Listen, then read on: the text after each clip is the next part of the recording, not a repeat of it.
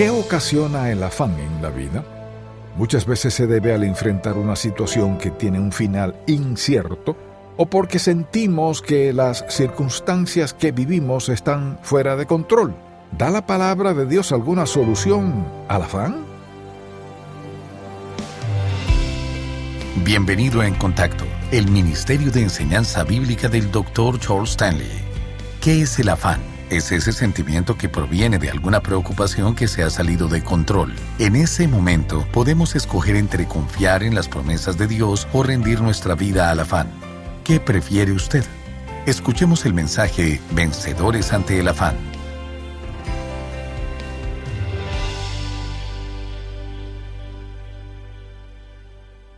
¿Qué es lo que más le preocupa en su vida? ¿Acaso es algo relacionado con su salud, con su matrimonio, con sus hijos? ¿O será que se preocupa más por lo que otros piensen acerca de usted? Puede que sus preocupaciones giren en torno a sus finanzas o a su carrera profesional. O hasta es posible que no sepa a cabalidad en qué están basadas sus preocupaciones. Permítanme hacerle algunas preguntas. ¿Cree usted que Dios existe? ¿Que le ama? ¿Y que está en control de todo lo que sucede a nuestro alrededor? ¿Acaso no cree en las promesas que nos ha dado en su palabra? ¿Será que no conoce lo que nos dice en Romanos 8:28, donde promete usar todo lo que ocurra en nuestra vida solo para nuestro bien? Si ha respondido afirmativamente a esas preguntas, entonces, ¿por qué se preocupa? Es importante destacar algo. No tiene nada de malo preocuparse un poco por ciertas cosas. Es bueno que seamos lo suficientemente responsables como para preocuparnos por aquello que debe ser corregido. Pero si dejamos que esa preocupación se apodere de nosotros, podemos llegar a caer en el afán y la ansiedad. Y es por eso que hoy deseo que hablemos de este tema, pues quisiera compartirles algunos principios que nos ayudarán a salir vencedores ante el afán. No es la voluntad de Dios que sus hijos vivan llenos de preocupaciones y ansiedades. Eso no es lo que ha trazado para sus vidas. Y quizás algunos de ustedes piensen que hablo de esa manera pues no conozco sus circunstancias, pero puedo asegurarles que no necesito conocerlas para afirmarles eso, pues Dios sí las conoce. Hoy hablaremos acerca de cómo podemos salir vencedores ante el afán al que nos enfrentamos en esta vida. Y les invito a que abran su Biblia para que leamos el pasaje que se encuentra en el Evangelio de Mateo, capítulo 6, versículos 25 al 34. Este pasaje es parte de lo que se conoce como el Sermón del Monte. En el mismo, Jesús nos da algunos argumentos por los que no deberíamos permitir que el afán tenga cabida en nuestra vida. En más de una ocasión nos exhorta a no afanarnos. Y si nos ha dicho que no vivamos de esa manera, ¿por qué habríamos de rendirnos ante el afán? No solo hace hincapié en que no nos afanemos, sino que al decirnos eso también nos da a entender que ha provisto todo lo que necesitamos para que vivamos en victoria sobre el afán. ¿Qué es lo que nos afana hoy en día? ¿Acaso se ha puesto a pensar en las consecuencias que puede llegar a sufrir si continúa sometido ante el afán? Leamos este pasaje que se encuentra en Mateo 6, versículos 25 al 34. Por tanto os digo, no os afanéis por vuestra vida, qué habéis de comer o qué habéis de beber, ni por vuestro cuerpo qué habéis de vestir. ¿No es la vida más que el alimento y el cuerpo más que el vestido? Mirad las aves del cielo que no siembran, ni siegan, ni recogen en graneros, y vuestro Padre Celestial las alimenta. ¿No valéis vosotros mucho más que ellas? ¿Y quién de vosotros podrá, por mucho que se afane, añadir a su estatura un codo? Y por el vestido, ¿por qué os afanáis? Considerad los lirios del campo, cómo crecen, no trabajan ni hilan. Pero os digo que ni aun Salomón con toda su gloria se vistió así como uno de ellos. Y si la hierba del campo que hoy es y mañana se echa en el horno, Dios la viste así, ¿No hará mucho más a vosotros, hombres de poca fe? No os afanéis, pues, diciendo, ¿qué comeremos? ¿O qué beberemos? ¿O qué vestiremos? Porque los gentiles buscan todas estas cosas, pero vuestro Padre Celestial sabe que tenéis necesidad de todas estas cosas. Mas buscad primeramente el reino de Dios y su justicia, y todas estas cosas os serán añadidas. Así que no os afanéis por el día de mañana, porque el día de mañana traerá su afán. Basta a cada día su propio mal. ¿A qué nos referimos al hablar acerca del afán? Nos referimos a ese sentimiento que proviene de alguna preocupación que se ha salido de control. En ocasiones el afán llega a nuestra vida como consecuencia de algo que hemos escuchado, o por alguna situación que enfrentamos, o por algún temor que sentimos, y puede que el asunto por el cual nos hemos preocupado tanto no tenga mucha importancia. Pero quizás, al comenzar a imaginarnos lo que podía llegar a pasarnos, o lo que podría ocurrir con nuestros seres queridos, caemos en un estado de ansiedad y afán del cual nos cuesta trabajo salir por nosotros mismos. La pregunta que debemos hacernos es esta: ¿qué es lo que causa ese afán en nuestra vida? En otras palabras, ¿cuál es la causa real de la ansiedad que en ocasiones sentimos? Y recuerden que no nos referimos a estar preocupados por algo por lo cual somos responsables. No tiene nada de malo sentir preocupación por ciertos asuntos. El problema radica en dar rienda suelta a esa preocupación, la cual traerá afán y ansiedad a nuestro corazón, pues ha tomado el control de nuestra vida. ¿Por qué caemos en el afán? El afán es el resultado de nuestra falta de fe, es decir, si no estamos dispuestos a depositar nuestra confianza en las promesas que el Señor nos ha dado, caeremos en la ansiedad. Permítanme decirles algo. Si usted no ha recibido a Jesucristo como su Salvador personal, tiene sobradas razones para estar preocupado y para sentir afán en su vida. Y si esa es su situación, no podrá hacer uso de las promesas que Dios da en la Biblia para sus hijos. Tendrá que enfrentar los problemas, las enfermedades y las dificultades de este mundo en sus propias fuerzas, sin contar con la ayuda de nuestro Señor. Las palabras que leímos hace unos instantes en Mateo 6 están dirigidas para los hijos de Dios. Es a sus seguidores que Jesús exhorta a no sentir afán. No solo hemos sido llamados a creer en Jesucristo, sino también a ser sus seguidores. Un creyente en Cristo es aquel que ha depositado su fe en el Señor para que sus pecados sean perdonados y así obtener la vida eterna. Pero aquellos que le siguen son los que han tomado la misma decisión, con la diferencia que también desean conocer y obedecer sus mandamientos. Son sus seguidores los que buscan hacer solo lo que es del agrado del Señor y someten su vida de tal forma que están dispuestos a dejar a un lado todo lo que no esté de acuerdo a su voluntad. Y es por eso que pueden afirmar que el afán no tiene parte en la vida de los seguidores de Cristo. La pregunta que debemos hacernos entonces es la siguiente: si ya hemos recibido a Jesucristo como nuestro Salvador personal, ¿acaso también hemos venido a ser sus seguidores o sencillamente solo creemos en Él? ¿Será que realmente deseamos conocer su voluntad, andar en sus caminos y obedecerles en todo momento?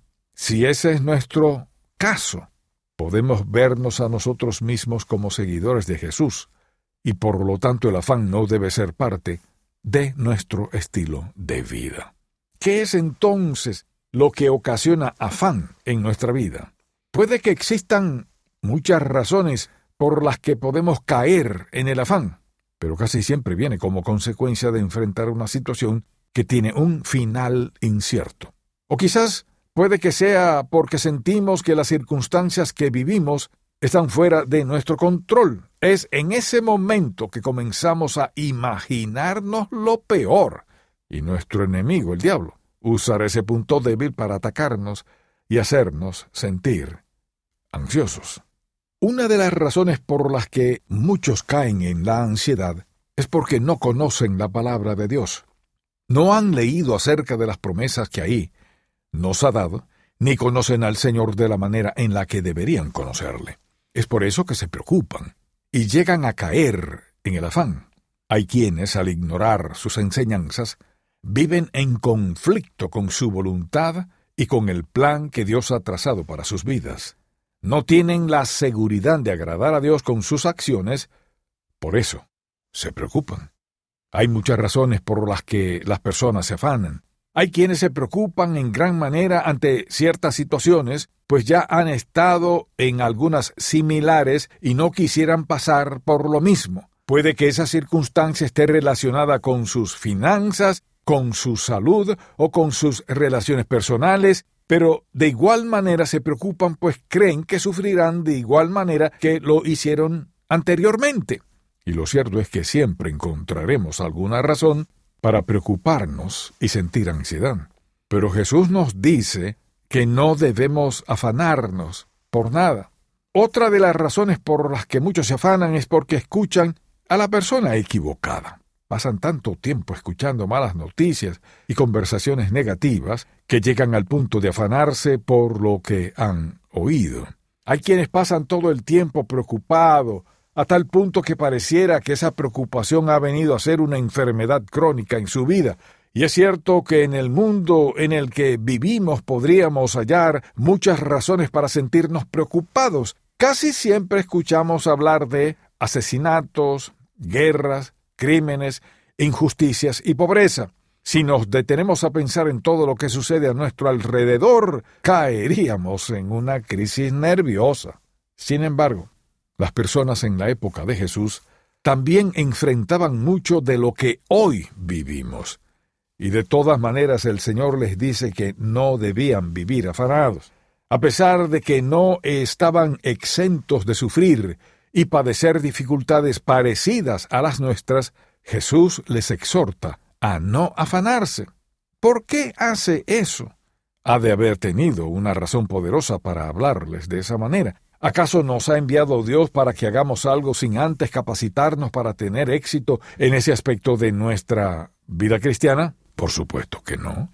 Eso sería una gran contradicción, pues no demanda nada de nosotros para lo cual no nos haya instruido y preparado. Es por eso que el Señor nos exhorta a no vivir afanados por las diferentes preocupaciones que podamos tener en este mundo. No tenemos por qué sentir ansiedad por algo que aún no ha ocurrido, ni tampoco sentirnos de esa manera por algo que ya sucedió en el pasado. No podemos cambiar el pasado ni tampoco controlar los eventos del futuro. Sin importar lo mucho que nos preocupemos por esas cosas, nuestro afán no hará una gran diferencia. Es nuestro Padre Celestial quien ha prometido proveer para cada una de nuestras necesidades de acuerdo a sus riquezas. Noten que no dice que lo hará de acuerdo a nuestros recursos, sino a los suyos. Y como esa, encontramos muchas otras promesas en la Biblia que nos recuerdan la fidelidad del amor y el cuidado que Dios tiene con sus hijos. Nos ama incondicionalmente,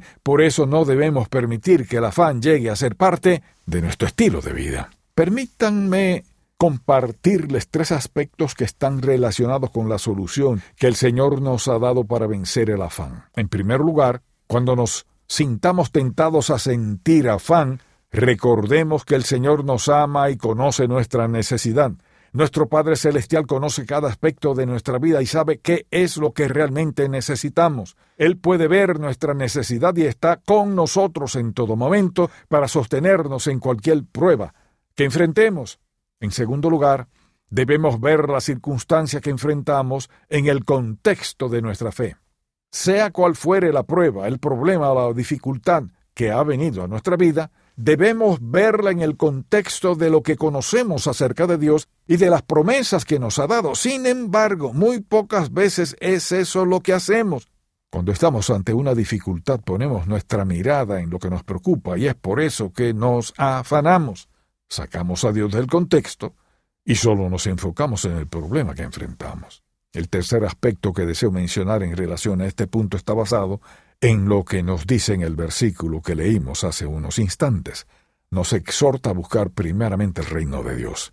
Cada vez que nos habla del reino del Señor se refiere al dominio y a la autoridad que Dios tiene. Por ejemplo, si nos habla del reino de los cielos, se refiere al dominio del Señor en el cielo, y lo mismo ocurre cuando habla acerca del reino de Dios en la tierra o en nuestro corazón. Escuchen bien esto. Si decimos que Dios reina en nuestro corazón, es porque andamos en obediencia ante Él.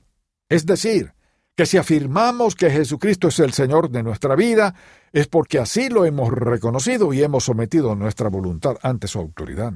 No solo nos dice que debemos buscar su reino, sino también su justicia. Sabemos que desde el momento en que recibimos a Jesucristo como nuestro Salvador personal, fuimos revestidos con la justicia de Dios y de esa manera fuimos hechos aceptos ante su presencia, no por nuestras buenas obras, sino gracias al sacrificio de Jesucristo en la cruz del Calvario. Pero además de ser revestidos con su justicia, también estamos convencidos de que su justicia crece en nosotros cada día. Esto ocurre por medio del proceso de la santificación, el cual sucede en la vida de cada creyente en Cristo. Es el proceso por medio del cual todo cristiano es transformado hasta que sea hecho a la imagen de nuestro Señor Jesús. En otras palabras, nuestro Padre Celestial nos dice que no debemos afanarnos por las necesidades o dificultades que tengamos. Lo que sí debemos hacer es trazar las prioridades correctas. En vez de preocuparnos y afanarnos por lo que creemos necesitar, démosle la prioridad al Señor en nuestra vida. Permitamos que haga lo que sea necesario con tal de que podamos llegar a ser semejantes a Cristo. Y si en verdad buscamos su reino y su justicia por encima de todo lo demás, Él se encargará de darnos aquello que realmente necesitamos, pues es fiel para cumplir cada una de sus promesas. Si vivimos de esa manera, podremos vencer el afán en nuestra vida. No tenemos por qué permitir que las preocupaciones estorben nuestro diario andar, pues el Señor se encargará de solucionar cada uno de nuestros problemas de acuerdo a su voluntad y en el tiempo que así lo ha determinado hacer. Sin embargo, si permitimos que nuestra vida gire en torno a los problemas que enfrentamos, pasaremos la mayor parte del tiempo preocupados y afanados. Hay muchos que han escogido ese camino, y sus vidas solo giran alrededor de ellos mismos, de lo que les preocupa o de lo que creen necesitar. Pero la vida del creyente en Cristo no debe ser igual, sino que debe girar en torno a la voluntad de Dios. Puede que en ocasiones nos preocupemos o nos enojemos por lo que sucede en nuestra vida o en la de nuestros seres amados, pero ese sentimiento no debe durar mucho tiempo, pues reconocemos que nuestro Padre Celestial tiene el control de todo lo que sucede. Es por eso que debemos permitir que el Señor siempre tenga la prioridad en cada área de nuestra vida. Es Él quien tiene el control de todo lo que sucede y tiene la autoridad y el poder necesario para cambiar el curso de cualquier situación que enfrentemos en este mundo. Y sabemos que todo lo que permite en nuestra vida lo usará para nuestro bien. Esa es su promesa, y tenemos la confianza de que nunca deja de cumplir aquello que ha prometido en su palabra. Tenemos que aprender a poner nuestra mirada en el Señor y a darle la prioridad en nuestra vida. Es de esa manera que podremos vivir agradecidos por sus bondades y en una actitud de alabanza y adoración. Dedicaremos más tiempo para interceder por las necesidades de los demás que por las nuestras. Y aquellas cosas que antes nos hacían sentir afán, vendrán a ser problemas y dificultades que están en las manos de nuestro poderoso Señor, nuestro Padre Celestial. No desea que sus hijos vivan lamentándose o quejándose en todo momento. No es su deseo que estemos afanados como consecuencia de las preocupaciones y dificultades que han venido a nuestra vida. No es lo que espera ver en sus hijos, pues ha provisto lo que necesitamos y nos da la opción de vivir en victoria sobre el afán. Sin embargo, si usted aún no ha confiado en Jesucristo como su Salvador personal, le invito a que hoy tome esa decisión de fe. De otra manera, las enseñanzas que hoy hemos compartido en este mensaje no tendrán ningún sentido para su vida. Después de todo, nadie puede poner su mirada en Dios si antes no ha reconocido su pecado y le ha pedido al Señor que le perdone. Es solo reconocer que Jesucristo murió en la cruz para pagar la deuda que teníamos como consecuencia de nuestros pecados, que somos perdonados y recibimos la salvación y la vida eterna que ofrece a todos por igual. Es a partir del momento en que una persona toma esa decisión que puede comenzar a vivir con su mirada puesta en Cristo y libre del afán y la ansiedad. Oremos. Te suplico que tu Espíritu Santo selle este mensaje en el corazón de todos los que lo han recibido. Guíanos para que podamos aplicar tus enseñanzas a nuestra vida, con el propósito de vivir llenos de gozo y contentamiento para poder servirte de la manera que has determinado que lo hagamos. Todo esto te lo pedimos en el nombre de tu Hijo amado, Jesucristo. Amén. Gracias por escuchar En Contacto, el Ministerio de Enseñanza Bíblica del Dr. Charles Stanley. ¿Ha centrado su vida en Cristo? Escuche más acerca de este tema en la edición para hoy de Un Momento con Charles Stanley. Si desea adquirir el mensaje de hoy, Vencedores ante el afán, así como otros materiales que le ayudarán en su crecimiento espiritual, llámenos al 1-800-303-0033 dentro de los Estados Unidos y Puerto Rico o visite encontacto.org. Confiar en Dios cada día puede ser desafiante, pero cultivar esta confianza nos da un gozo y una paz que no podríamos hallar solos. Confía en Dios en todo momento. El nuevo devocional diario de las enseñanzas del Dr. Charles Stanley nos alienta a creer en el amor de Dios y a descansar en sus propósitos. Ya está disponible por encontacto.org/confía. Papi. Dime, Nolan. ¿Compraste el regalo de la abuela? ¿Aún quieres el mismo del que hablamos anoche? Sí. Ya lo compré. ¡Feliz ¡Hola, mamá! Navidad! ¡Feliz Navidad!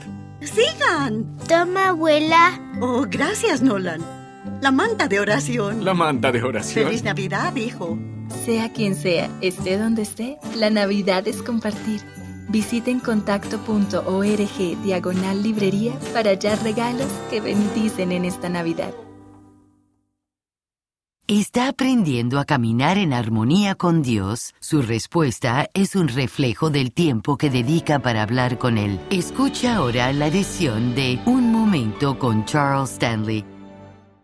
Recuerdo que un día fui a visitar a una pareja. Ellos deseaban hacerse miembros de la iglesia y por eso fui. Me dijeron que habían creído en Cristo como su Salvador y sus palabras me convencieron, pero estaban viviendo juntos y no estaban casados. Mi primera tendencia habría sido decirle un momento. Pero no lo hice, sino que pensé, Señor, ¿qué quieres que diga en esta situación? Aquí están dos personas que han estado viviendo como el resto del mundo. Jamás han asistido a la iglesia, no saben nada acerca de ti ni de la Biblia y sin embargo, por tu obra milagrosa, tú los salvaste. Ahora viven juntos y según ellos, eso no tiene nada de malo.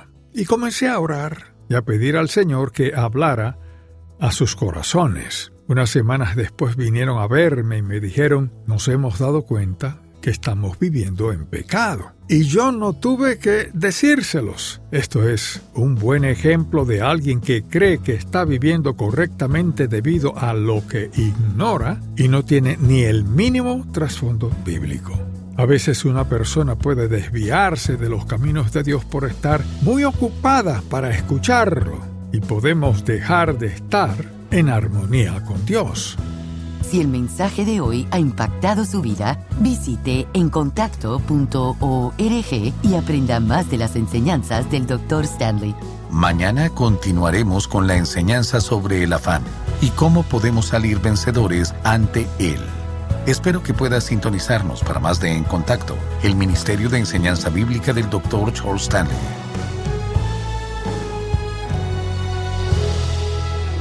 Este programa es una presentación de Ministerios En Contacto, Atlanta, Georgia, y permanece en esta estación gracias a sus oraciones y donativos.